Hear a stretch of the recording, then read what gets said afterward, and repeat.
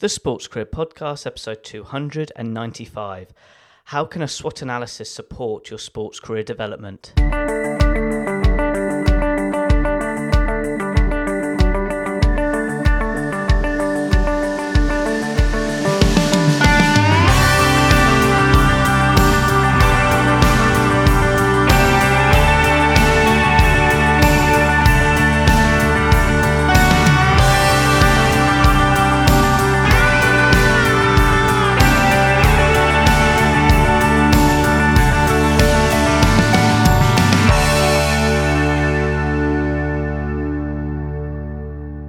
Hello Sports Achiever, and thank you for tuning in to another episode of the Sports Career Podcast. I'm your host Ed Bowers. As always, my goal each week is to provide you an expert in a particular sector in the sports industry, especially if you have an interest with regards to high performance and want to learn more about what it takes to be an elite athlete. I hope today's episode can be useful to you with regards to your interests and needs. Now, before I talk about this week's podcast special guest, if you're struggling with regards to getting your foot in the door in the sports industry, I highly recommend you enrolling to my free Sports Career Mini course, which in 7 days you will understand how to discover and start a career in the sports industry with confidence. Head to education2sport.com/MC and enroll today. Now, getting back to today's podcast special guest is Amy Williams, MBE. Amy is a former elite athlete where she won a gold medal at the Vancouver Winter Olympics in the skeleton. At the time, she was the first British individual gold medalist at the Winter Olympics for 30 years and the only gold medal during those Olympic Games too. As a result, she was awarded an MBE from Her Majesty the Queen. Currently, she's a fitness professional, broadcaster and an author of her new latest book called Talent to Triumph. So for that reason, it's such a pleasure and a privilege to have Amy as a podcast special guest on the show. That's when today's episode, Amy will share her sports career journey and explain to you how a SWOT analysis can really support your sports career development. Amy, it's such a joy to have you on the podcast show. Please you share to listeners your sports career journey. When did it all start? Thank you for having me. So for me, as an ex-skeleton athlete now, everyone first thing is kind of skeleton's quite a weird thing to get into, which, yes, I guess it kind of is. I started the sport of skeleton back in 2002, just after the Salt Lake City Winter Olympic Games. And background, very sporty background, growing up doing sort of a little bit of everything as a kid. And then I was doing athletics. So I was kind of training 2, 3, 4 times a week, increasing it from the ages of about 16, 17, 18. And then, just really living in the right place, right time. Was up at the University of Bath doing a sprint session and was in the gym and just got chatting to some people who happened to be doing bobsleigh skeleton and were about to go off to this special new start track that had been built for those Salt Lake City Games.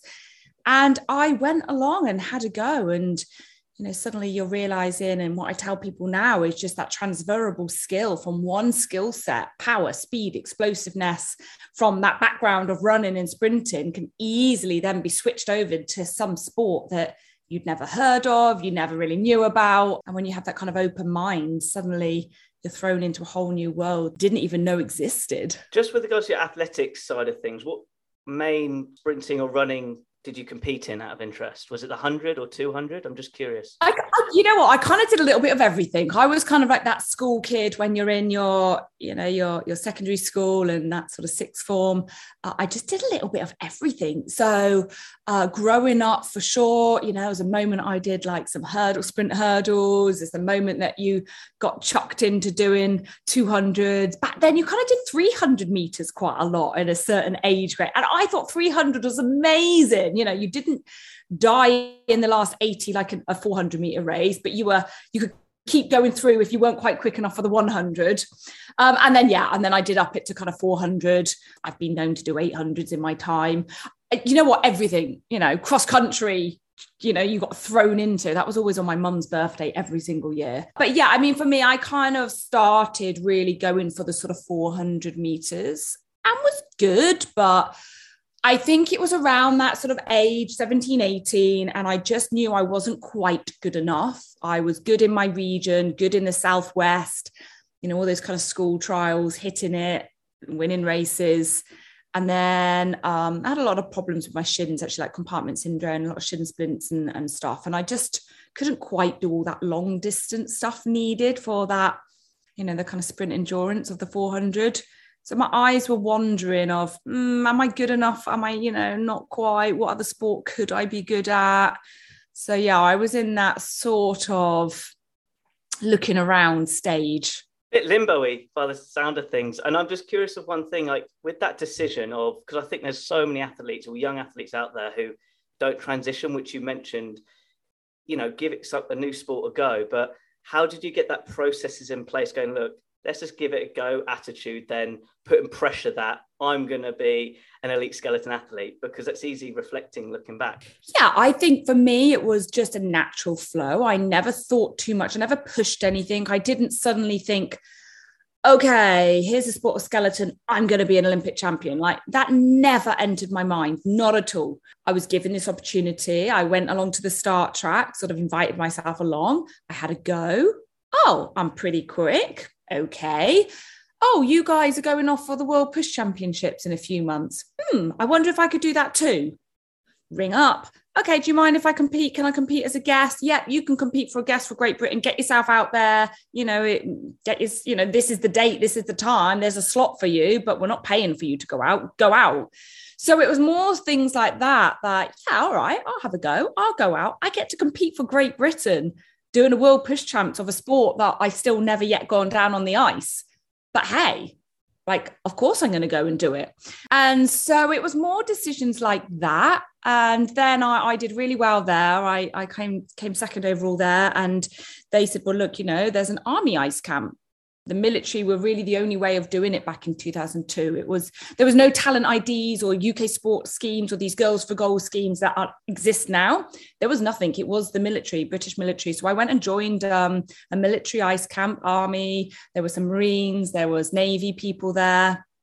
And it was a 2-week camp, pay your way, see what you think of it. What did you learn? What did you learn from that experience? The military environment. I'm just curious now. I've just literally read a Marine book recently, and how they push the limits physically and mentally. Did you experience some of that during that camp? Yeah, I'll be honest, I don't really.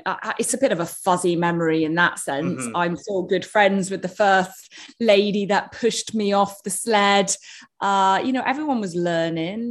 It was quite intimidating knowing that there was just a few of us civilians, and a lot of it was bobsleigh, so that the girls, the guys were big, they were tall, they were very physical. So I do remember that, and almost what kept me going, because I didn't enjoy it to begin with. It's a shock to your senses. It's a hard thing to say you instantly enjoy.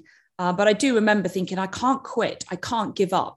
That is not the mentality of someone in the army. You keep going and you keep pushing and you get back to the top and you get back on that sled and you try not to hit as many walls on the way down. And so that definitely was sort of, I don't want to look like a wimp. I'm going to go back down and I'm going to crack on. And I guess that's probably, my personality as well, but probably the combination of that. That was my kind of first 2 weeks, pretty baptism of fire, off you trot. Starting off halfway down and then eventually being at the top of the track and sprinting off the track.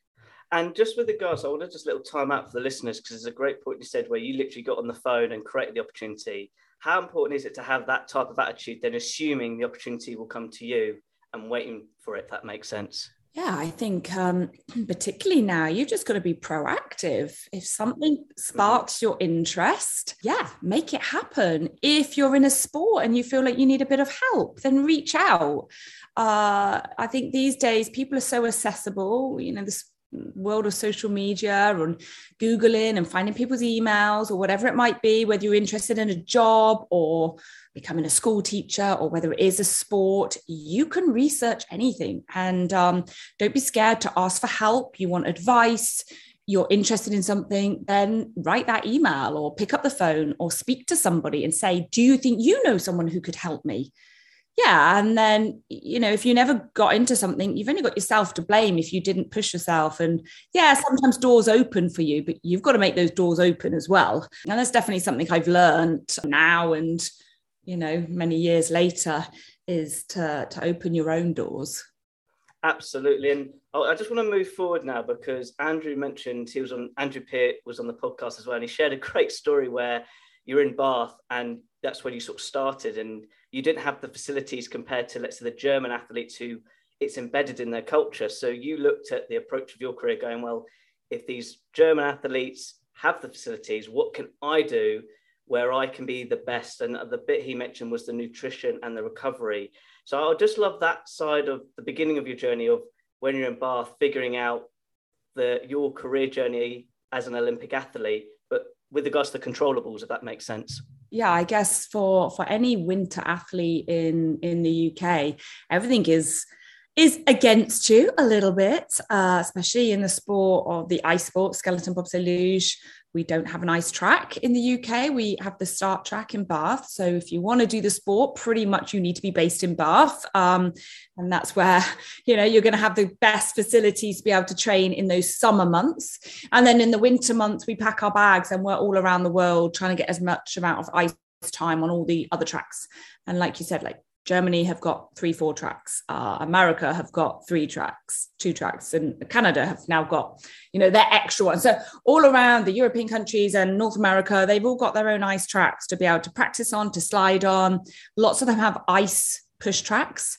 So we could, if we had lots of money coming into ours, we could put a big roof and structure and make it ice and actually be able to sprint on ice in the summer using our real sleds. That would be a huge, another next step. So yeah, you're up against these nations that have got better facilities, are available to be able to test equipment, to slide more than us. But yeah, that's up against you, but you have to think outside the box and think, well, how else can we as a nation become better? We can train our bodies better. We can train our minds better. We can try and get best nutrition. I mean, back in my day, we didn't have money for nutritionists or anything, but you researched yourself. Nowadays, there's full-time physios, there's full-time sled technicians, there's full-time nutritionists. There's a lot of more help and more money going into it. So for me, it was, okay, these are the things that I think I need to do and get better at, or do it myself, or I will give, really put in 100% effort to all these other areas. I always tell people, put your life into that kind of pie chart. If you're an athlete or you want to get good at something, and section your life off into all these different chapters and then improve every one of those different chapters. What is important for you in your sport, or even if you're not sporty, you want to be a really good, get into some science, degree at a university. Well, what is it that you need to improve on? Let's write down all these areas. Do I need to have better time management? Do I need to go to bed earlier? Do I need to study more? Do I need to, go to different courses? What are all these areas that I can manage to improve on to be able to get that end goal that I want to achieve? That's one of the exercises in your book. It is. But that pie chart is one of my favorite ones as well, but not just the time management, but wow. Okay. I want to decode this a touch because you're reminding me of an athlete who was actually my deputy headmaster called Shane O'Brien, who was in the Sochi Olympics for New Zealand. He won a gold medal. And these were the days where it was like he did 3 jobs plus be an elite athlete. And I'm sitting here going, wow, it was like that DIY approach. Probably like you say now, there's all the systems. So reflecting on having that DIY mentality, how has that made you more resilient now, just as a human being? I know you've got a business. I assume you've had ups and downs of being a business owner. So I'm just curious it's great that there's programs in place, but on the other hand, you can learn so many lessons if you have the courage to do it yourself. I mean, all the lessons I wish now. And the reason I wrote my book was just kind of, actually, it took me 10 plus 12 years to learn these lessons. And I want to put them on a piece of paper and in a book for the next generation to be able to learn quicker than what I took to learn. And here you are, read this. And these are what I learned from an athlete from day one to an Olympic athlete, and the lessons and fast track you. So yeah, that is a big reason why I wrote my book specifically for sort of the teenage athlete. But I think, like you say, that DIY approach, and for business, I've got my own personal training business, and just going into being a mom, motherhood for any families, you're juggling everything. And yeah, to be gutsy and brave and go out there on your own, and you learn things. It doesn't always go right. It sometimes goes wrong, and you don't always achieve things. You fail at things. And that's like an athlete. You don't always make the team. I didn't make the Turin Olympic team in 2006.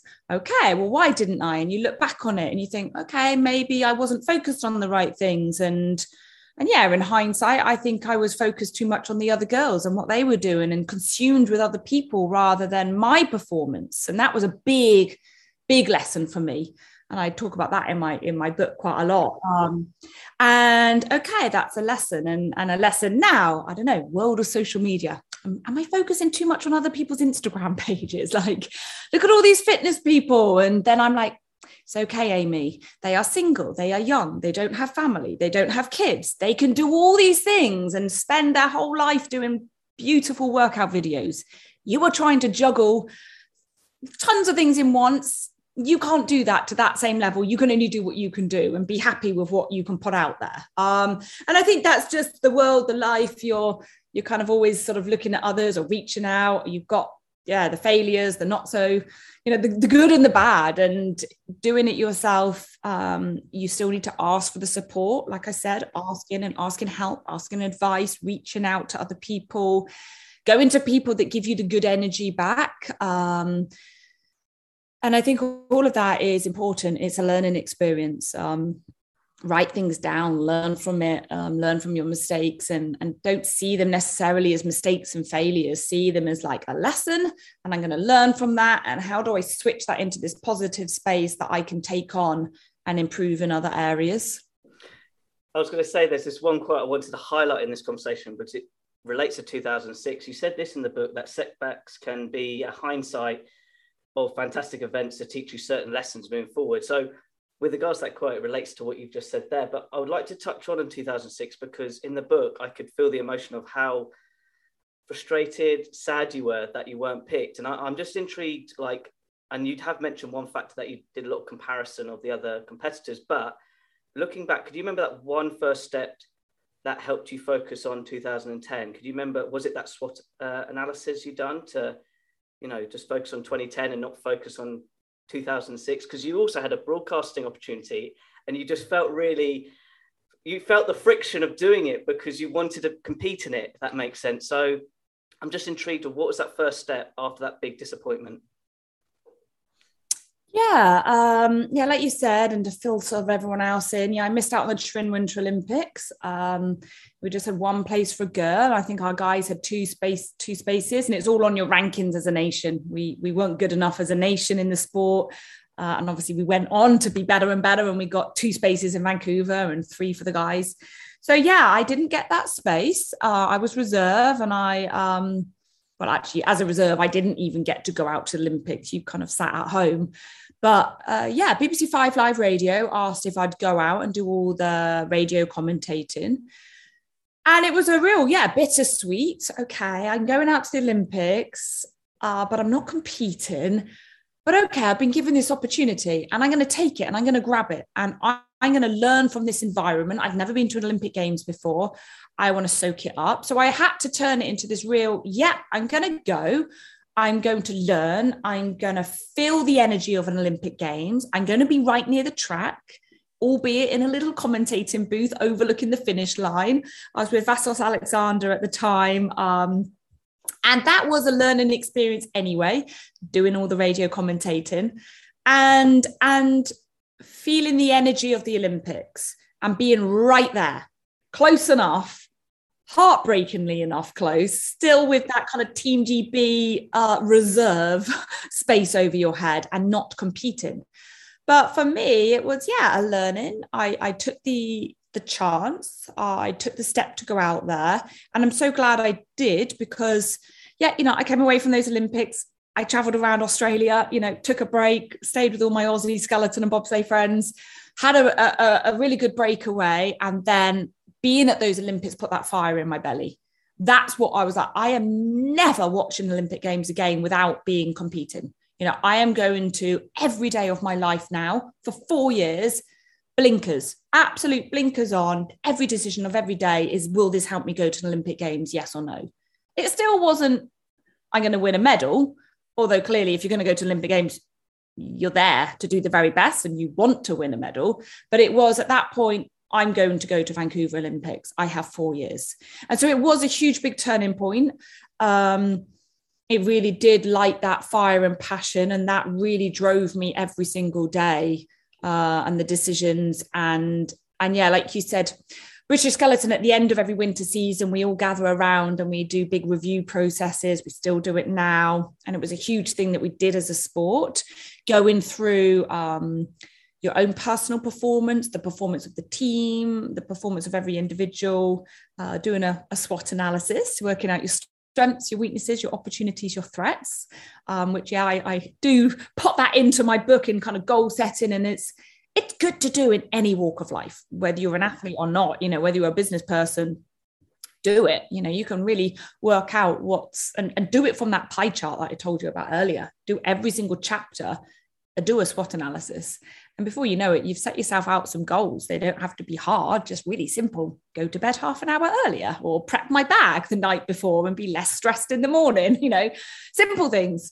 That for us gave us a plan for the upcoming summer of focusing on, I want to be able to push my sled a tenth quicker. That means in the gym, I need to try and get stronger. I need to try and squat a bit heavier. I need to do some leg press heavier. I need to work on my stabilization. I need to work on my glute activations, whatever it might be. You suddenly have a plan of every day, of every week, of every month.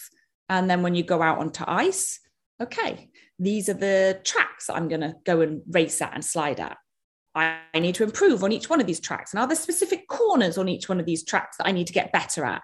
And do I need to know my equipment a little bit better? And do I need to research old videos of people sliding? And you get the gist. All of a sudden, you've suddenly got a list of things that you can be working on in the summer months, as well as when you're out there in the winter. I did that pretty obsessively for the next 4 years to be able to get from those Turin Olympics up until Vancouver. And how important is it to have that sort of attention to detail of how you train? Because there's something interesting in the book that I find fascinating. Firstly, as a person I admire with regards to his rugby career, you had Sir Clive Woodward, who designed a certain piece of equipment because, if I'm correct, it was if you didn't have, basically it was to help support your back during that type of exercise. And I'm just intrigued of, as much as you're training, if you know areas of certain equipment that can benefit you more but not get injured, how those little tiny details make an impact with that goal setting or process within those 4-year period? Yeah, so Clive Woodward was our chef de mission at the Olympic Games in Vancouver. I still have dodgy discs, slipped disc in my first crashes back in 2002, 2003. So I had to be really careful as my career went on and my back and my discs kind of got worse and worse. I couldn't lift and squat really heavy weights anymore. I couldn't deadlift heavy. I had to stop doing all my power lifts and cleans and shift my training around, doing a lot of one-legged single weight stuff. And I pretty much lived my life on a leg press machine. So the pressure, and you can do a lot of power slightly differently. And the weight isn't coming down through your head, through your back, through your discs. You're sort of sat down and your legs at a different angle to be able to push away. So yeah, for me, that was an important piece of equipment that we had in the gym at the University of Bath, and most gyms these days, everyone has a leg press machine. If I could afford it, I'd have one in my own gym, but they're big pieces of equipment and cost a lot of money.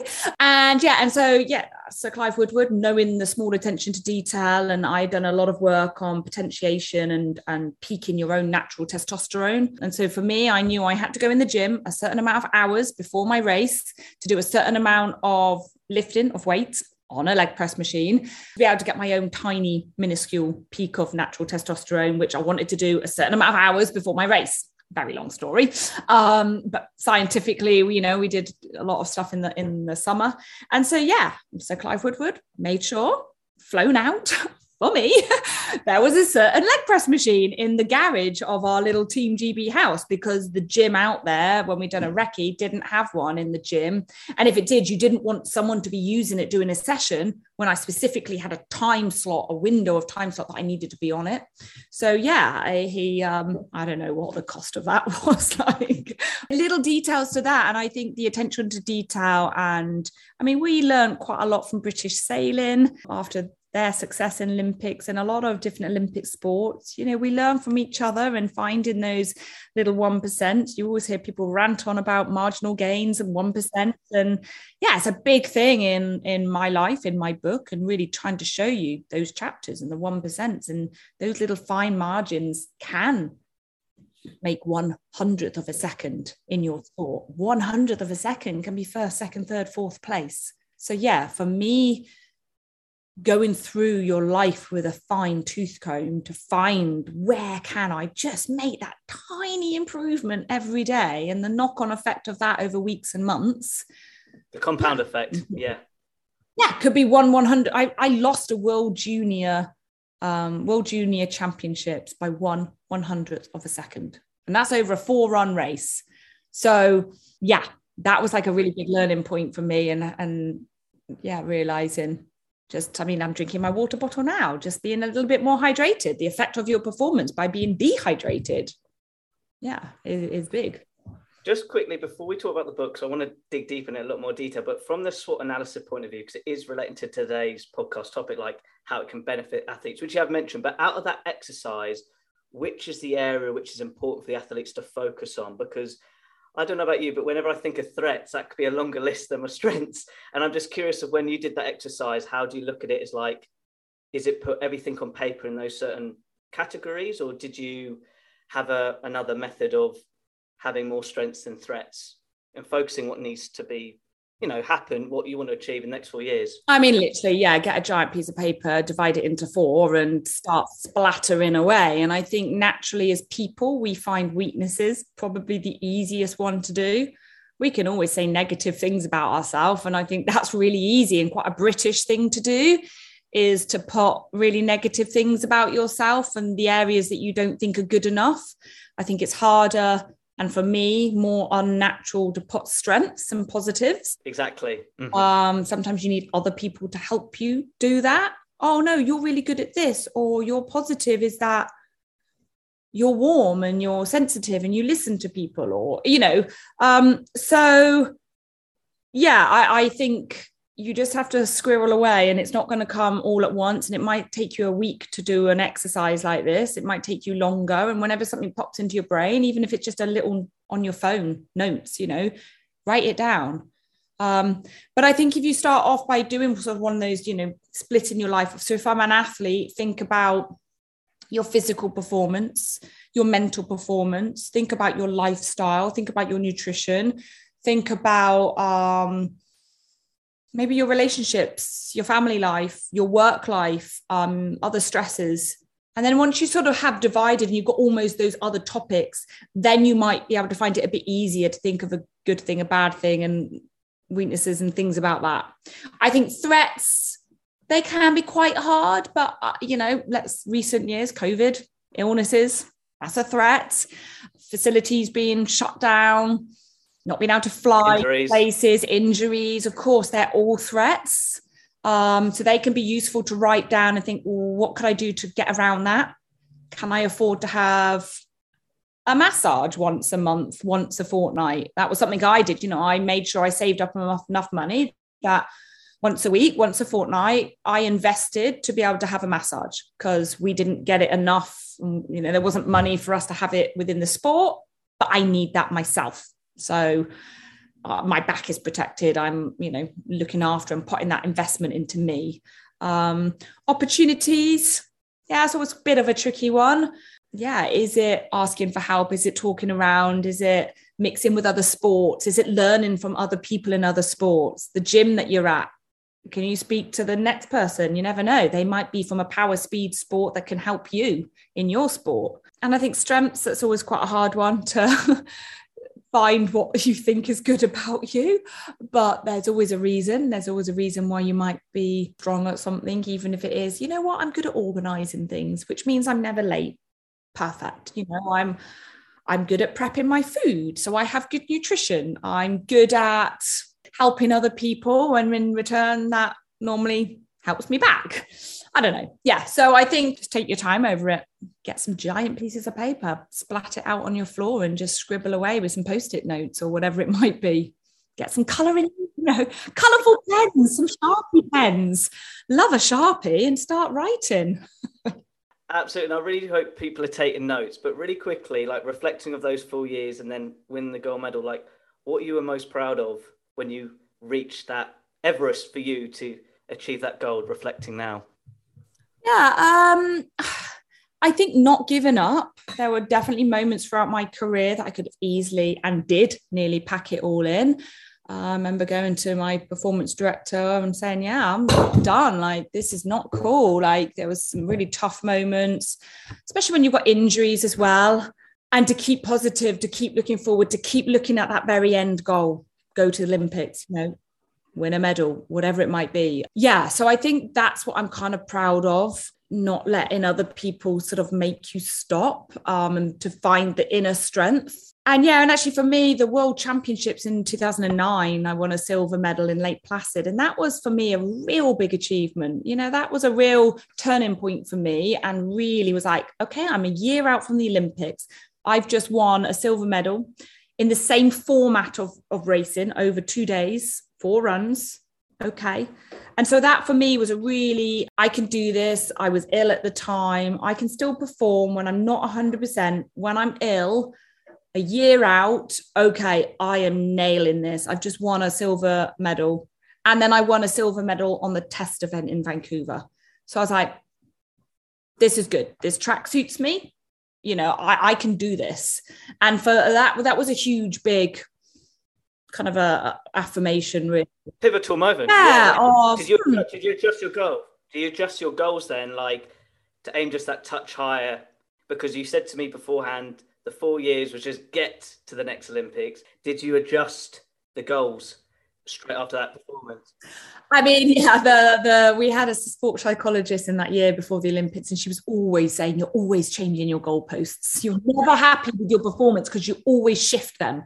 And it's true, I think like all of us, if you suddenly say, okay, in this race, I want to come top 6, and then you're not happy with it because you're like, oh, actually, I know I could have come 4th or whatever it might be. I was creepingly getting better and better and better, especially in my training. I was always putting down fastest runs throughout a training week. You'd have 3 days of training, 2 runs a day. So 6 runs to learn the track before you raced at it.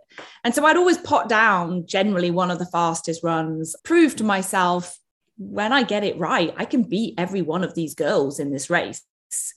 I have to do it on race day though. And I never quite did it on race day for whatever reason, or the other girls suddenly upped their game and I just stayed the same.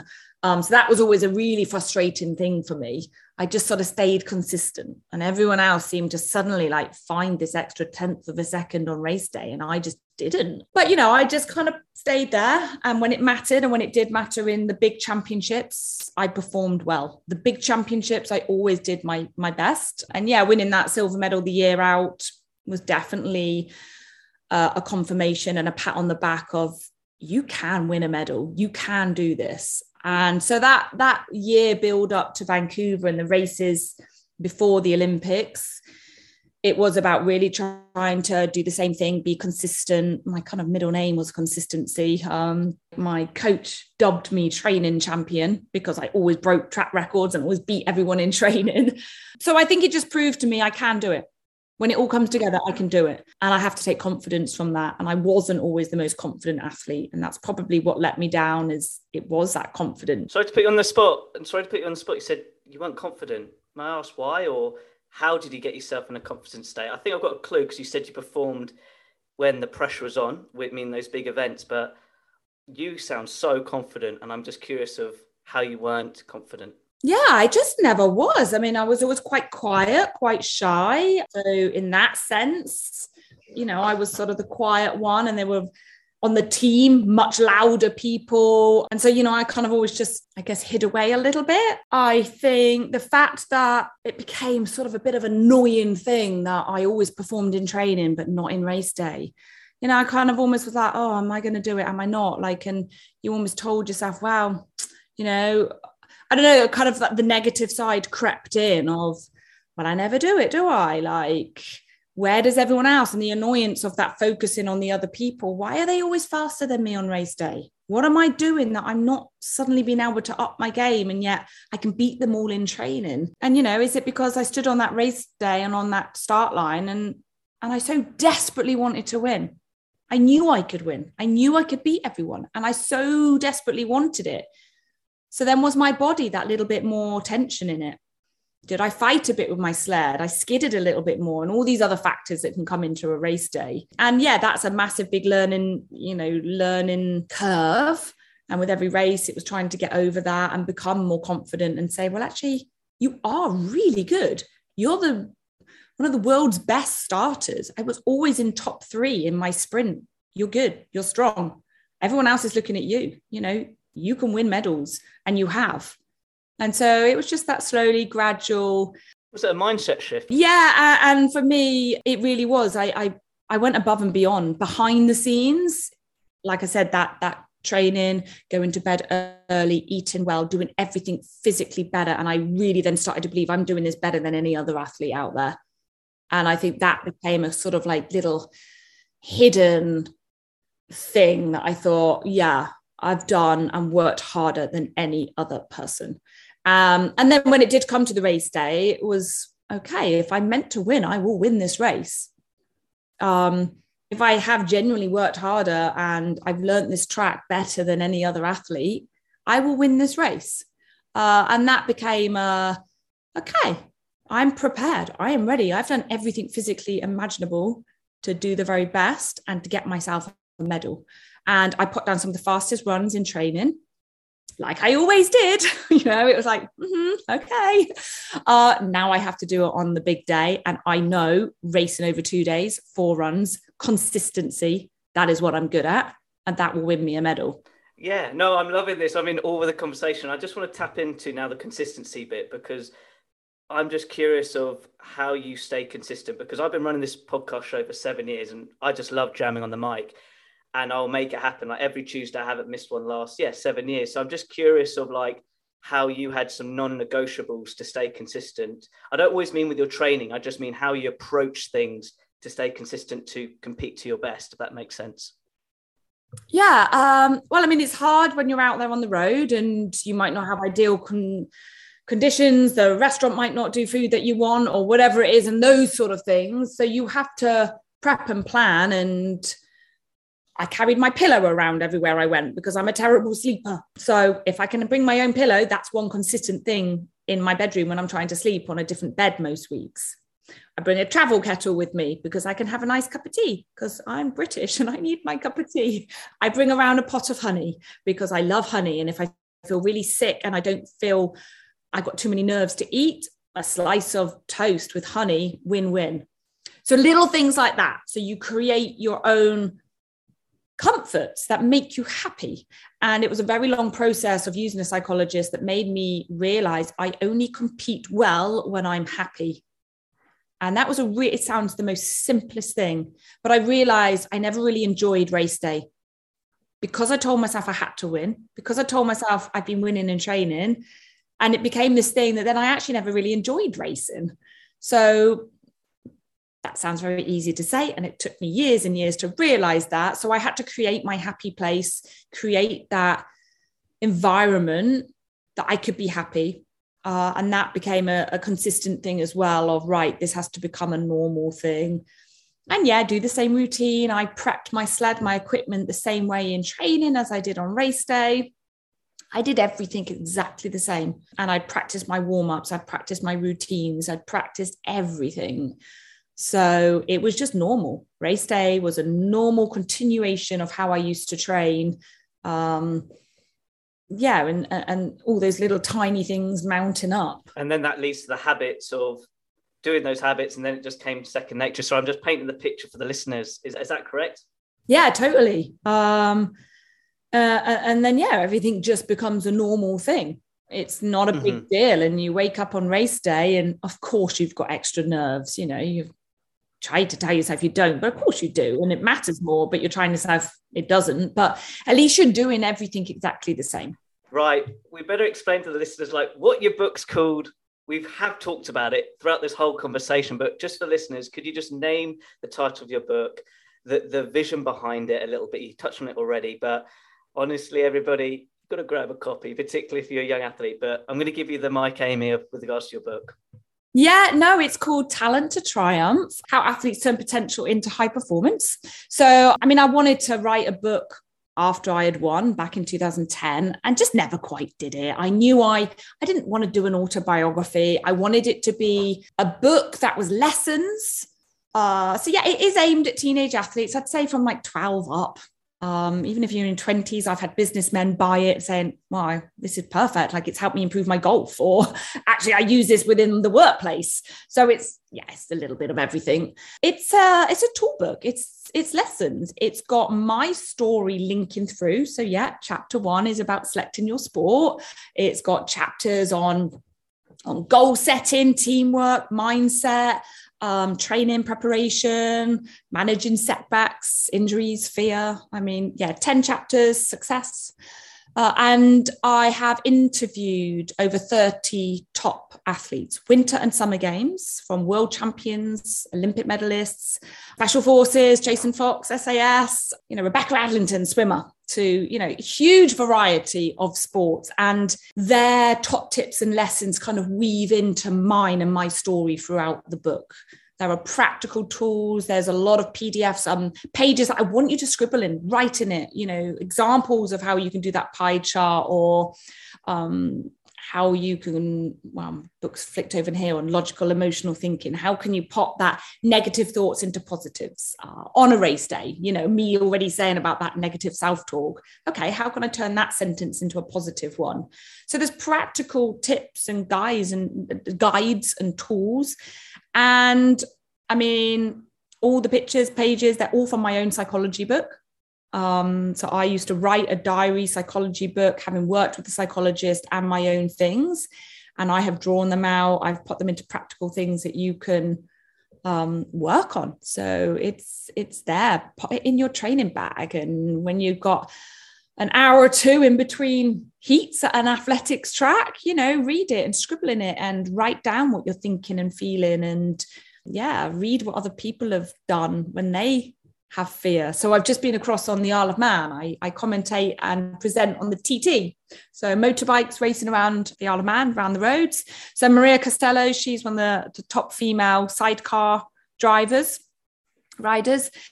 Stuff on how she deals with fear when you're about to go 150, 160, 70 miles per hour. There's Dame Sarah Story, multiple Paralympian cyclists. How does she deal with stuff and coaching, and how to get the best out of your coach?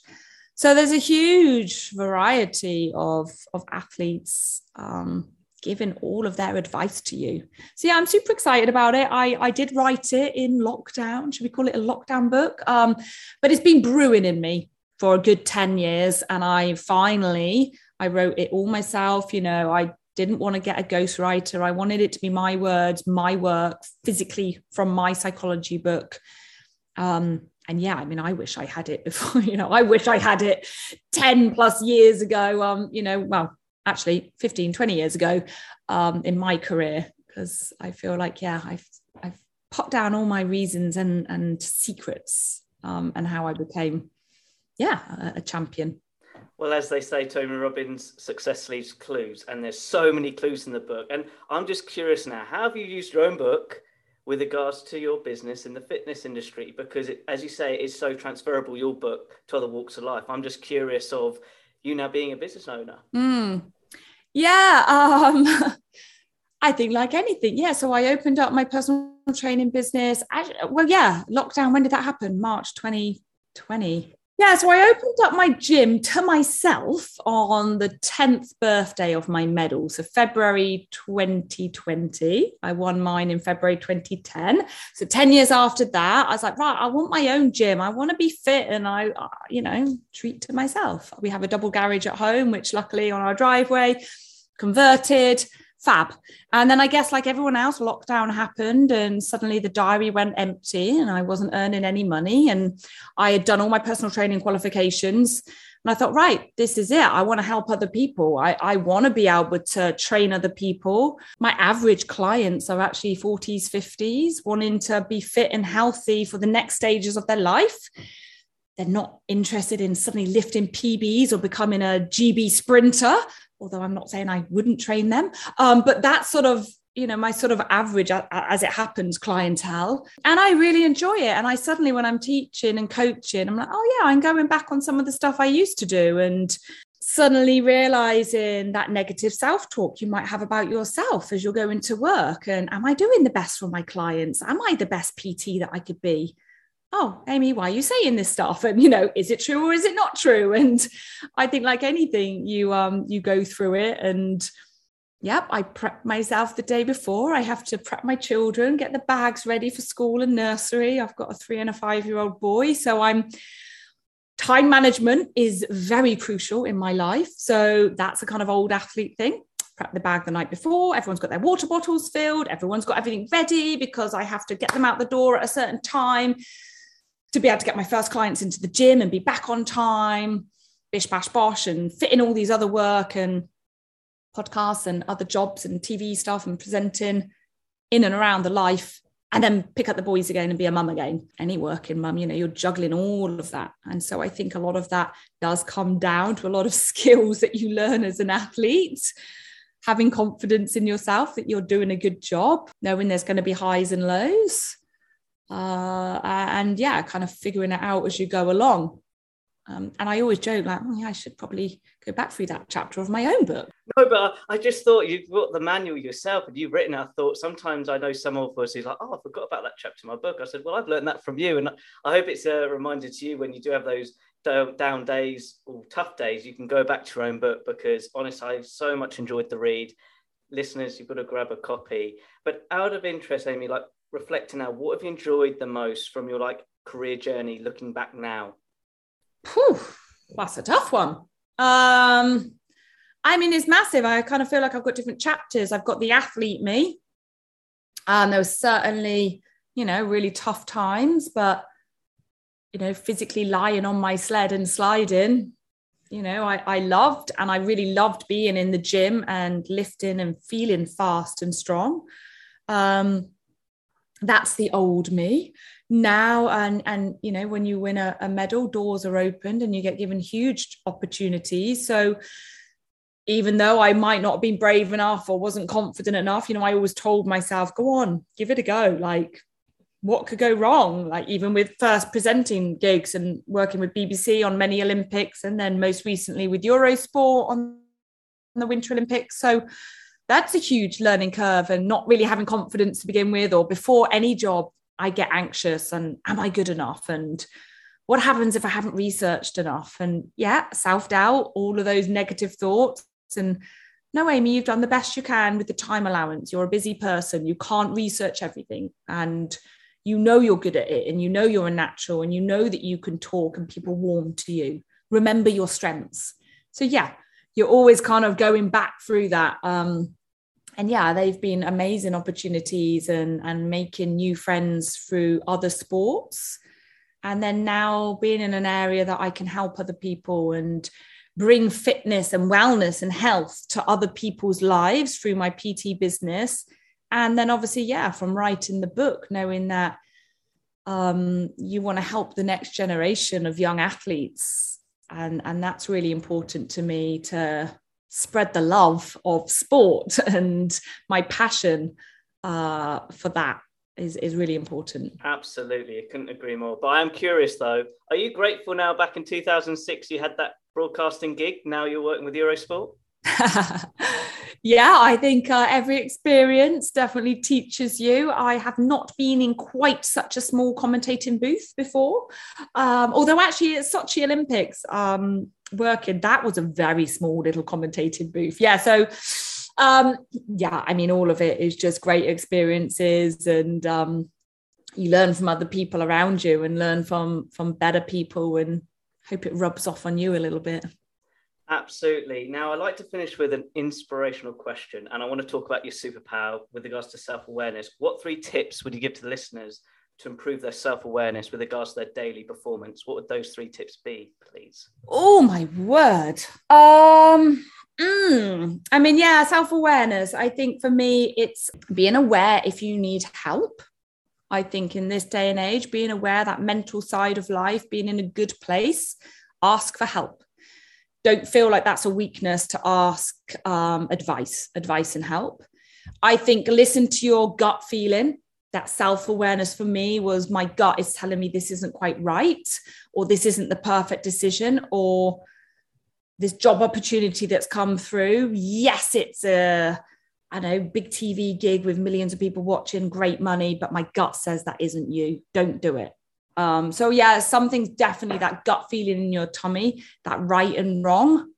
And give everything a go in that, although I don't want to contradict what I've just said then about that gut feeling, but if you feel, why not? Give it a go. You don't know what you're missing out on, or that me transitioning from athletics into skeleton.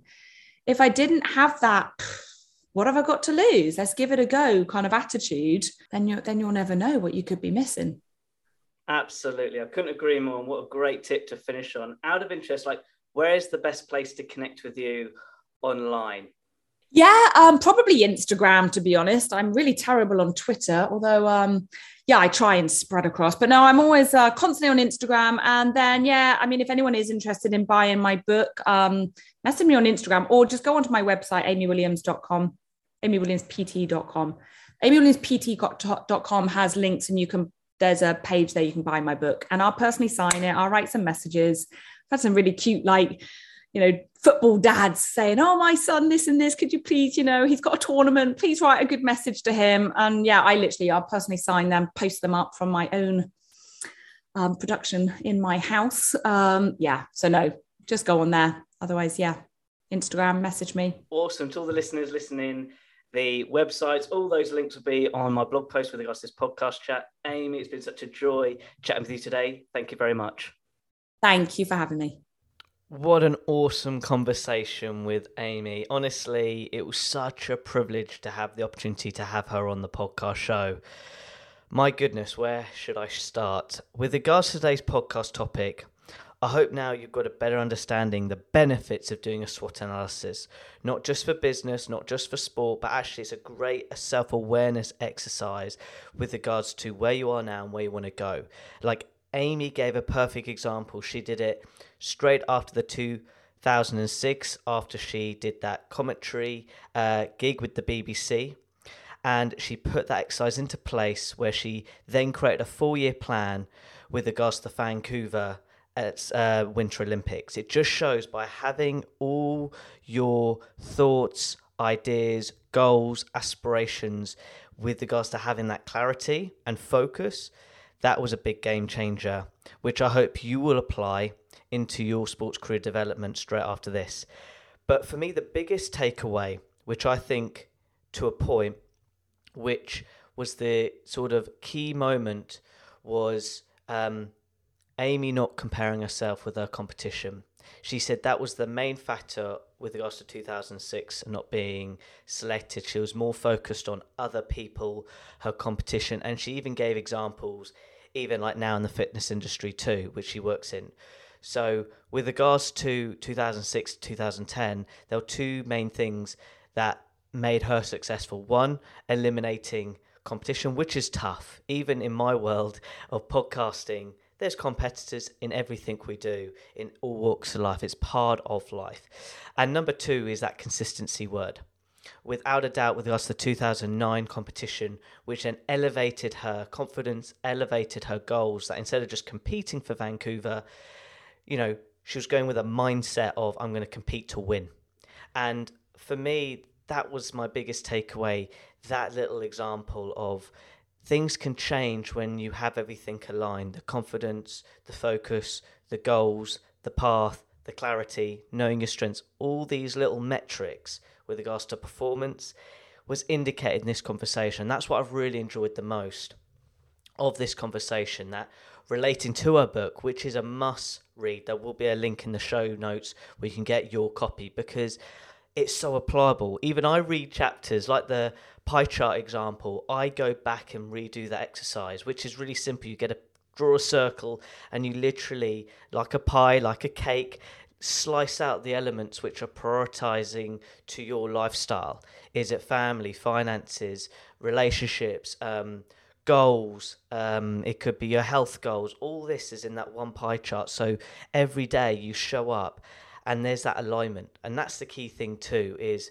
with regards to Amy's performance now as a mum, as a fitness instructor, or being a broadcaster. It's having that alignment that relates to your day and time management. So look, I really do hope you've enjoyed this podcast chat as much as I have experienced, and I learned a lot too, and I'll have to re-listen to it, and I think you should too, because when you re-listen to it you will learn something new every time with regards to your career development. But most of all, I would love you, yes I mean you, if you're listening to this, to share your biggest takeaway. Let me know on LinkedIn or on Twitter at edbowers101, because I'd love to hear your thoughts of what one thing you're going to put into your career development now, straight after listening to this podcast. But in the meantime, put that one thing into practice now and make it happen. Now, as always, at the end of each podcast episode, I'd like to finish with an inspirational quote from my guest speaker. Amy said, "Remember your strengths. Ask for help, don't think it's a weakness. And give everything a go on areas that interest you."